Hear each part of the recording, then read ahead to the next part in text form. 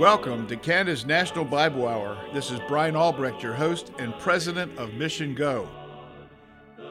Today our text is taken from 1 Corinthians chapter 2, verse 2, which says, and this is Paul speaking, "For I determined not to know anything among you save Jesus Christ and Him crucified." When Paul came to the Corinthians, who were weak Christians and had many sin problems in the church, the only thing he was concerned about was to preach Christ.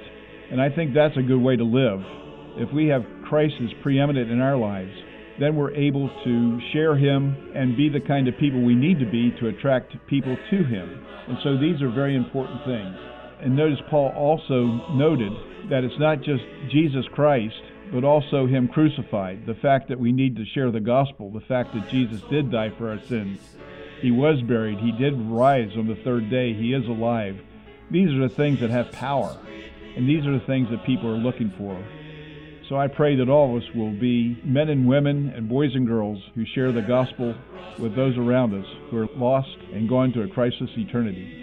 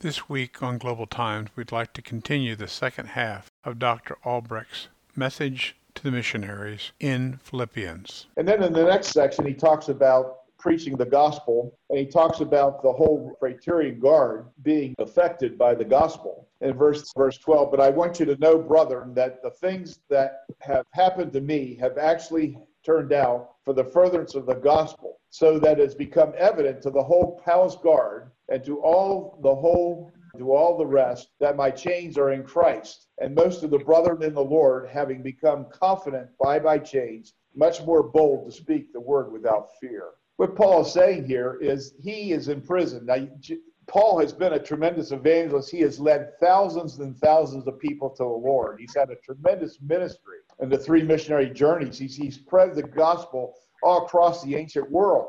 And God had used him in a mighty way. And now he's in prison. And you might say, well, now his ministry's over because he's in prison. No, because while he's in prison, he has those guards that keep coming. And it talks here about him being able to have an effect upon the whole guard, not just the individual people that are chained to him at the present time. It's not talking about soldiers, individual soldiers or guards that are guarding him. It's talking about the whole guard. He has an influence on the whole guard. Those people knew his influence. They knew who he was. They know what he had done throughout the world. Rome knew these things. And because of those things, he was able to minister to the people that are chained to him. And through that, he was able to minister to the whole guard. I imagine when the guards were released and went back to the barracks and talked to their other soldiers, they would share. And probably I can believe that there'd be some soldiers say, well, I'll trade out. I want to talk to Paul. And he was reaching the whole guard. And then it says, and to all the rest. So he was not only reaching the guard, he was reaching the whole community in Rome through his influence as he's chained in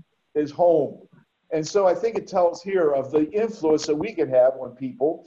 We can still have an influence as we get on the internet, as we talk to friends, as pray for one another, or concerned about other people, and have a real ministry. And I think that's a wonderful thing. And then it talks about the fact that because Paul had such an influence, even though he was chained and bound to soldiers, that other Christians in the community had boldness, and they wanted to go out and become evangelists and preach the gospel. In fact, the next section talks about some who were going out and they were envious. They were preaching the gospel without a pure heart. They were trying to build up themselves. They were trying to show Paul that they have the bigger ministry than Paul has now that he's changed. And so were preaching out in envy and trying to take advantage of Paul's imprisonment. But then there were others who were out and preaching the gospel in the right way, that they just had a burden for souls and they wanted to see people come for Christ, and they had a clean heart. And Paul says at the end of this, what then? Only that in every way, whether in pretense or in truth, Christ is preached, and in this I rejoice, yes, and will rejoice. In other words, he was still thankful, even though some were preaching out of envy and strife and pride and trying to build a name for themselves. The gospel was being preached, and he was thankful for that. And it shows an attitude of humility, because that's not a human way we like to do things. We try to be better than the next person. We try to be more popular than the next person. We try to have a bigger influence than the next person. We like power. And then the last section is the idea of living for Christ. He's praying for them, and he's talking about he's not ashamed of the gospel. He preaches with all boldness. And he says in verse 21, he says, for me to live is Christ and to die is gain. And then he goes on to talk about he's much better to die and be with Christ. Now, sometimes that's a hard thing for us to think about, because we always want to live. We'll fight to the nth degree to try to stay alive. We'll stay on machines. We'll do all kinds of stuff to try to prolong our life until we get to the point where we figure it's no longer. But Paul says he'd rather be with Christ. He was willing to do whatever God's will was, and I think we are too. But he goes on to talk about the fact that it's better for him to stay, because it's better for the Philippians and others that he can continue to disciple and to share the gospel and to see people come to Christ. And of course, in that day and age, a lot of the Christians suffered life, because the Roman government at this point were anti-Christian. This last section, I think, is something for us to keep in mind in case we run into the same kind of a government that he ran into. And then he says these things to the people: only let conduct be worthy of the gospel of Christ, so that whether I come and see you or am absent, I may hear of your affairs, that you stand fast in one spirit, with one mind, striving together for the faith of the gospel, and not in any way terrified by your adversaries, which is to them proof of perdition, but to you of salvation, and that from God.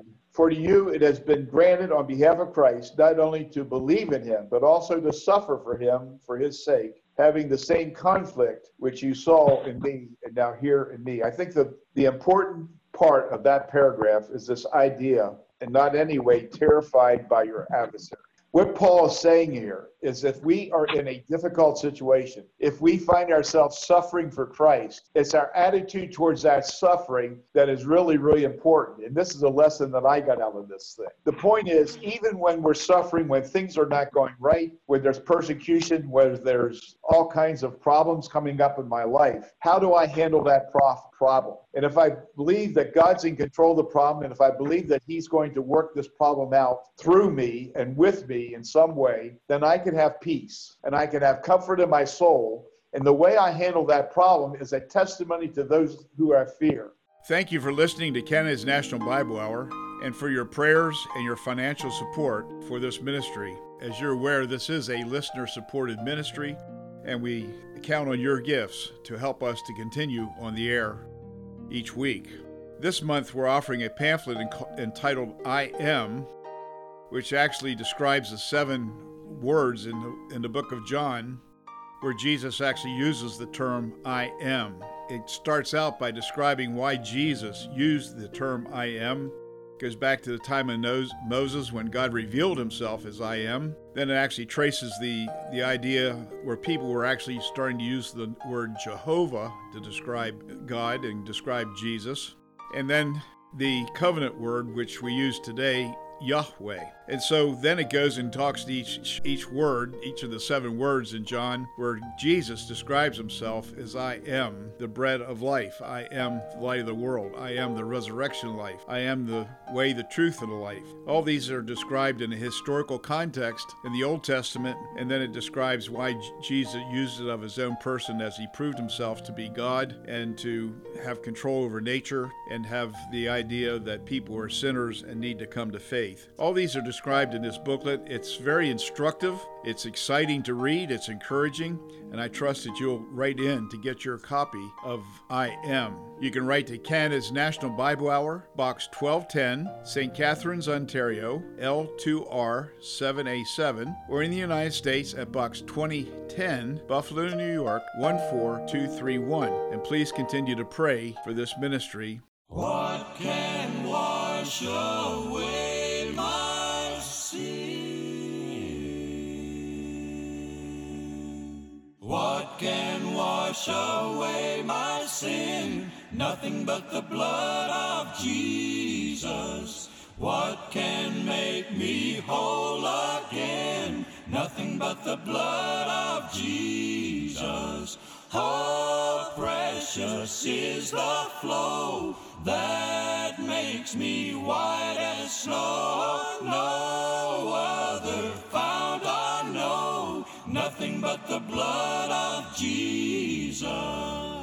Nothing can for sin atone, nothing but the blood of Jesus. Naught of good that I have done, nothing but the blood of Jesus.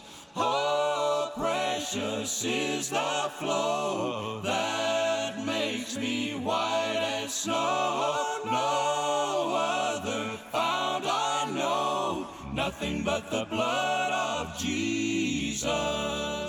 Oh, precious is the flow that makes me white as snow. Today's message is from Dr. Fred Hartman and is a continuing study in the book of Revelation. Printed copies are available upon request. In our last lesson, we began to consider Revelation 11. We learned about the rebuilt tribulation temple being measured, with the exception of the court of the Gentiles. The reason for this was the Gentiles would still be in control of it for 42 more months. We also learned that God would raise up 2 witnesses who would share Christ for 1,260 days, or 3.5 years. Now we'll pick up the story where we left off last time. These 2 witnesses will have very unusual power to perform some very miraculous feats. As you can well imagine, they will be hated by the unbelieving multitudes, who would go to any means to hurt them or destroy them. However, when this happens, the Bible says, "And if any man will hurt them, fire proceedeth out of their mouth, and devoureth their enemies. And if any man will hurt them, he must in this manner be killed." That's in chapter 11, verse 5. This is pretty powerful. I'm sure glad I won't be around here when this happens. The Lord will give them this power in order that they can fulfill the ministry He has for them for the 3.5 years. Along with the power of protection, they will be able to keep it from raining so that crops will not grow, and they will be able to turn water to blood. Furthermore, they will be able to bring all kinds of plagues on people so that their witness for the Lord will continue for the time God has allotted them. When they complete the mission God has assigned for them, the beast that ascendeth out of the bottomless pit shall make war against them, and shall overcome them and kill them. And their dead bodies shall lie in the street of that great city, which spiritually is called Sodom and Egypt, where our Lord was crucified. That's chapter 11, verses 7 and 8. When the ministry is finished, the Antichrist will do some kind of battle with them, and they will be slain. Rather than bury their bodies the same day of their death, which was and is the Jewish custom, they will lay there on the streets of Jerusalem, so that all the world can see who is the greatest, the Antichrist or the Lord. It will seem for the moment that Satan has won the battle, and those that pestered them so much are obviously dead and will trouble them no more. With the modern means of communication available, all the nations will rejoice. The world will see their dead bodies lying in the street for 3.5 days. This will provide a party like the world has never seen before. The whole world will be so thrilled to see that those who tormented them are dead, and there'll probably be a worldwide drunken scene like it has never known before. There will be rejoicing everywhere, and gifts of all kinds will be given to celebrate an apparently great victory won. The unsaved will finally have the freedom to do whatever they please. But the story doesn't end here. And after 3 days and a half, the Spirit of life from God entered into them, and they stood upon their feet, and great fear fell upon them which saw them. And they heard a great voice from heaven saying unto them, Come up hither. And they ascended to heaven in a cloud, and their enemies beheld them. That's Revelation 11 and 12. Can you imagine what that will be like? One moment you're rejoicing and partying because these tormentors are dead and humiliated by the bodies lying on the streets all this time, probably decaying and smelling. Then suddenly they're alive again. Stand up, and the world watches them go up when the voice from heaven calls them. The nations have never heard a voice like that before, much less any voice from heaven. No wonder fear fell upon the world. Imagine what you would do if you were there. If that isn't enough, there was more to come in the same hour. Already the world is terrified, but it's only going to get worse. And the same hour was there a great earthquake, and the 10th part of the city fell, and in the earthquake were slain of men 7,000. And the remnant were affrighted, and gave glory to the God of heaven. That's Revelation 11, 13 and 14. With the city collapsing around them, the remnant gives God glory. The question here is, who is this remnant? Often, when it speaks of the remnant in the Bible, it refers to a godly remnant. If this is the case here, they would glorify God, for they see the progression of him preparing to take over the earth. If, on the other hand, it is the remnant of the people in the city, we have something entirely different. Instead of men turning their backs on God, as we've seen in previous portions of this book, these turn to the Lord. As far as I'm concerned, it could be either case. At this point, we're told the second of the 3 woes is over, and the third is about to begin very soon. The parenthesis in God's timeline is completed, and we now move on in the chronology of the book. The progression of time had ceased after the 6th trumpet, but now the 7th one sounds. In chapter 11, verse 15, we have the record of the 7th trumpet sounding. However, the details of what takes place when that occurs are not given to us until we come to chapter 16. Chapters 12 to 15 look at these last 3.5 years from a different perspective. They introduce us to the ones who were involved in this last half of the tribulation. The blowing of the 7th trumpet introduces us to something very different, but also very astounding. When it is sounded, voices were heard in heaven. Let's look at the text. And the 7th angel sounded, and there were great voices in heaven saying, The kingdoms of this world are become the kingdoms of our Lord, and of his Christ, and he shall reign forever and ever. This proves from a different perspective that when the 7th trumpet sound, sinful man's time on earth is just about over. Though the 7 vials or bowls of God's wrath will unfold out of the blowing of the 7th trumpet, they will come in such rapid succession that at this point, for all practical purposes, man's day of rule on earth is just about over. The voices heard in heaven were rejoicing. The Lord is ready to return and take over the earth and rule forever. Satan's end is near.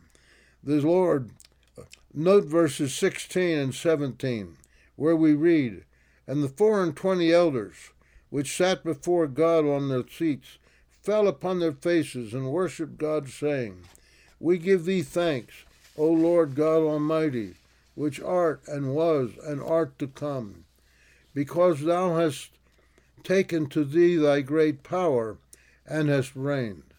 This takes us back to the heavenly scene recorded in Revelation chapter 6. Verse 10, where the souls of the martyrs that were under the altar in heaven were crying out to the Lord, asking how much longer it would be until God would avenge the wicked on the earth. Revelation 11 is answering that cry, pointing out it is now in God's timing to have his Son return and take back his rightful ownership of this earth, ruling forever and forever. What were the results of this?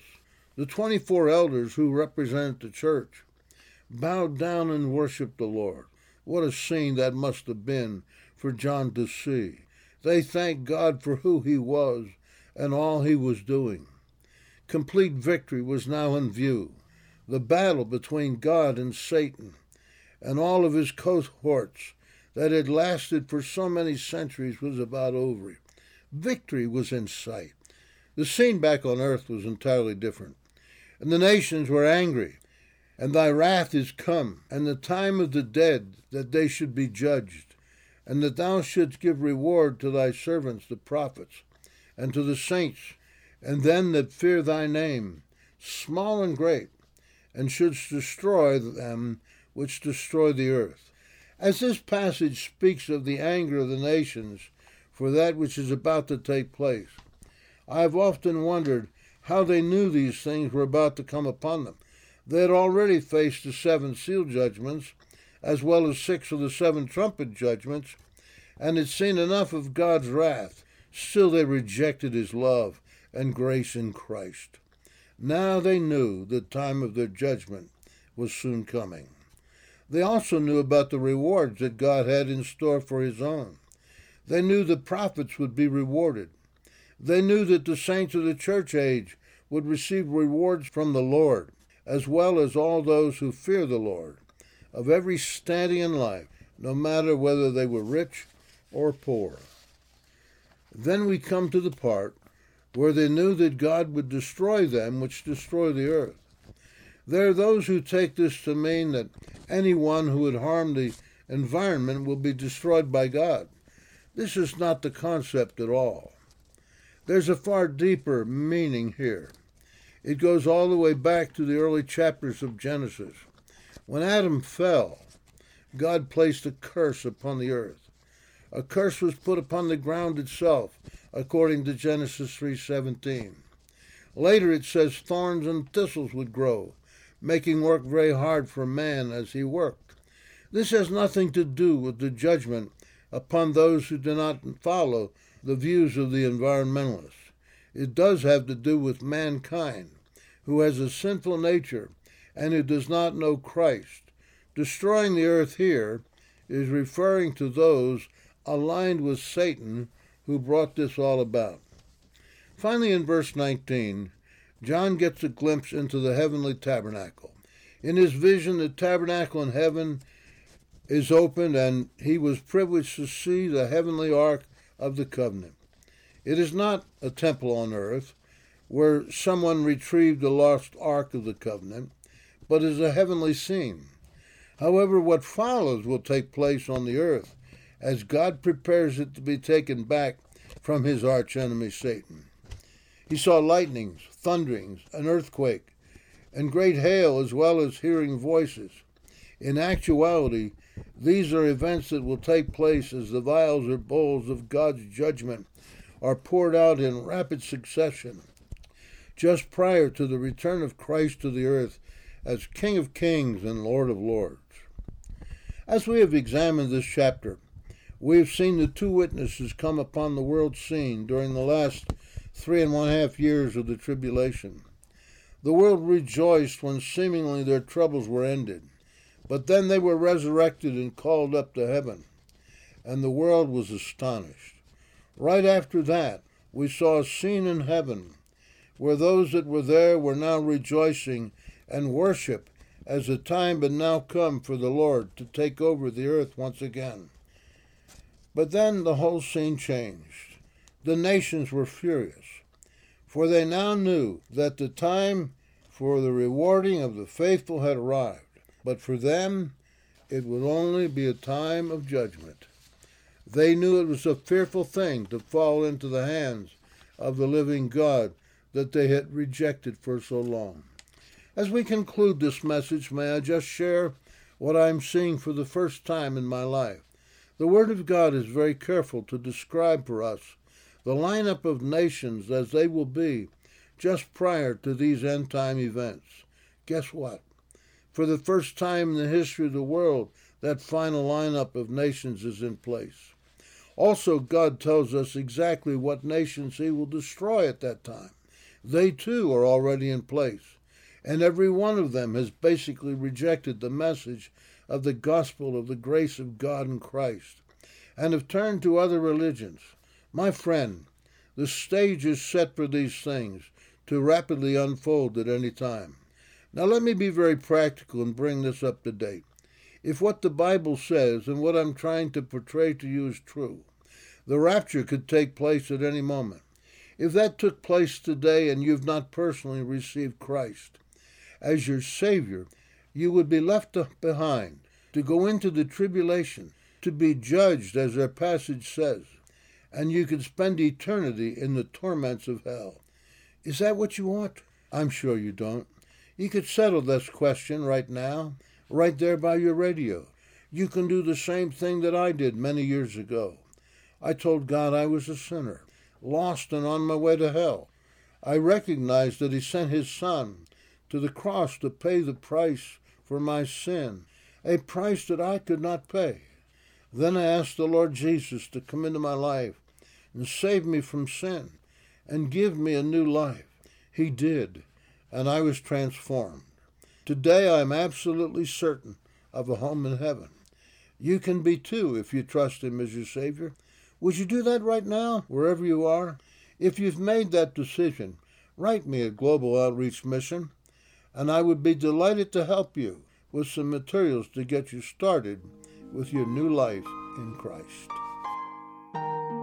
I trust the message that you just heard will be a real blessing to you and that you can apply some of those truths to your life this next week. Here at Canada's National Bible Hour, we're really concerned about you and your spiritual well-being. We're trusting that you're growing in your faith and your closeness to the Lord Jesus Christ. We're also concerned about those who may be listening to this broadcast who are not believers at this point. And the gospel is very clear. All have sinned and come short of the glory of God. All of us have sinned, each and every one of us. I'm one of them. We have all sinned, and because of that, we're not eligible to be in God's presence because he's a holy God, he's a righteous God, he's a perfect God, and doesn't want to be in the presence of sin or sinners. But God does love the world, and he sent his only begotten Son that whosoever believes in him, whosoever means anyone can, whosoever believes in him should not perish but have everlasting life. And because God loves us, he provided a way for us to have our sin problem taken away. And the solution was the Lord Jesus Christ, who was God, and he became man.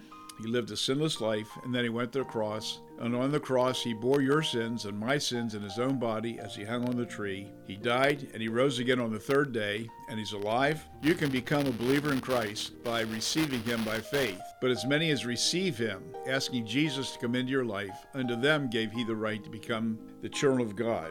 So if you want to be a child of God, if you want to have your sins forgiven, if you want to have eternal life, you need to ask Jesus Christ to come into your heart. And as you sincerely pray that prayer, God will redeem you. He will change you, and you will be a new person. Don't forget to write in and get your copy of I Am, which are the 7 powerful claims of Christ. You can write to Canada's National Bible Hour, Box 1210, St. Catharines, Ontario, L2R7A7, or in the United States at Box 2010, Buffalo, New York, 14231. May the good Lord continue to bless you throughout this next week, and we look forward to having you back next week for another precious word